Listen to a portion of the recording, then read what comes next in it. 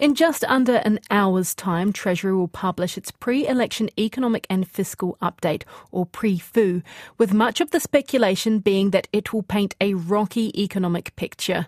It will outline forecasts for inflation, government debt, unemployment and economic growth. Joining us now is ASB Senior Economist Mark Smith. And kia ora, Mark, what can we expect from this update? Pretty much as you outlined. I think the economic outlook has certainly weakened since the Treasury put together their budget forecast back in March. So we expect to see the economic projections within the PREFU today to be noticeably weaker. Now, that's going to flow through in terms of weaker government revenues. And as a result, we expect continued deficits right through to 26-27. So what will this mean for the average New Zealander? On the face of it, probably not a lot, given that the PREFU will not incorporate any of the new policy announcements that the parties have made. However, for New Zealand as a whole, the Crown has been in deficit since COVID, since 2018-19. It's also coincided with the period which our current account deficit, in other words, how much we earn with the rest of the world versus how much we spend, is now at around 8% of GDP, which is very, very high indeed.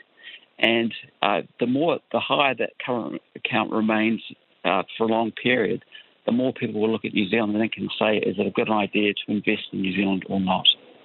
And Chris Hipkins is putting a positive spin on it, saying it will show the government is doing all it can to improve things. Should we buy that?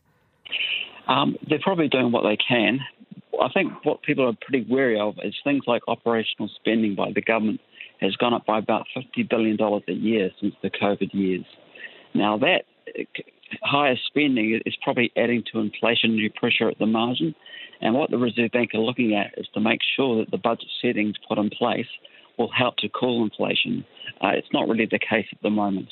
So could that mean a further rising of the OCR, for example, to try and tackle that inflation? Potentially it could. If the new parties come in and introduce a package that adds a lot more to inflationary pressure, you can well see the official cash rate move up from here. The thing is, at the moment, people are already struggling with the cost of living crisis. Firms are doing it pretty tough in terms of profitability being squeezed.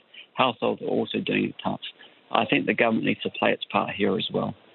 So what will the incoming government need to do to get on top of inflation?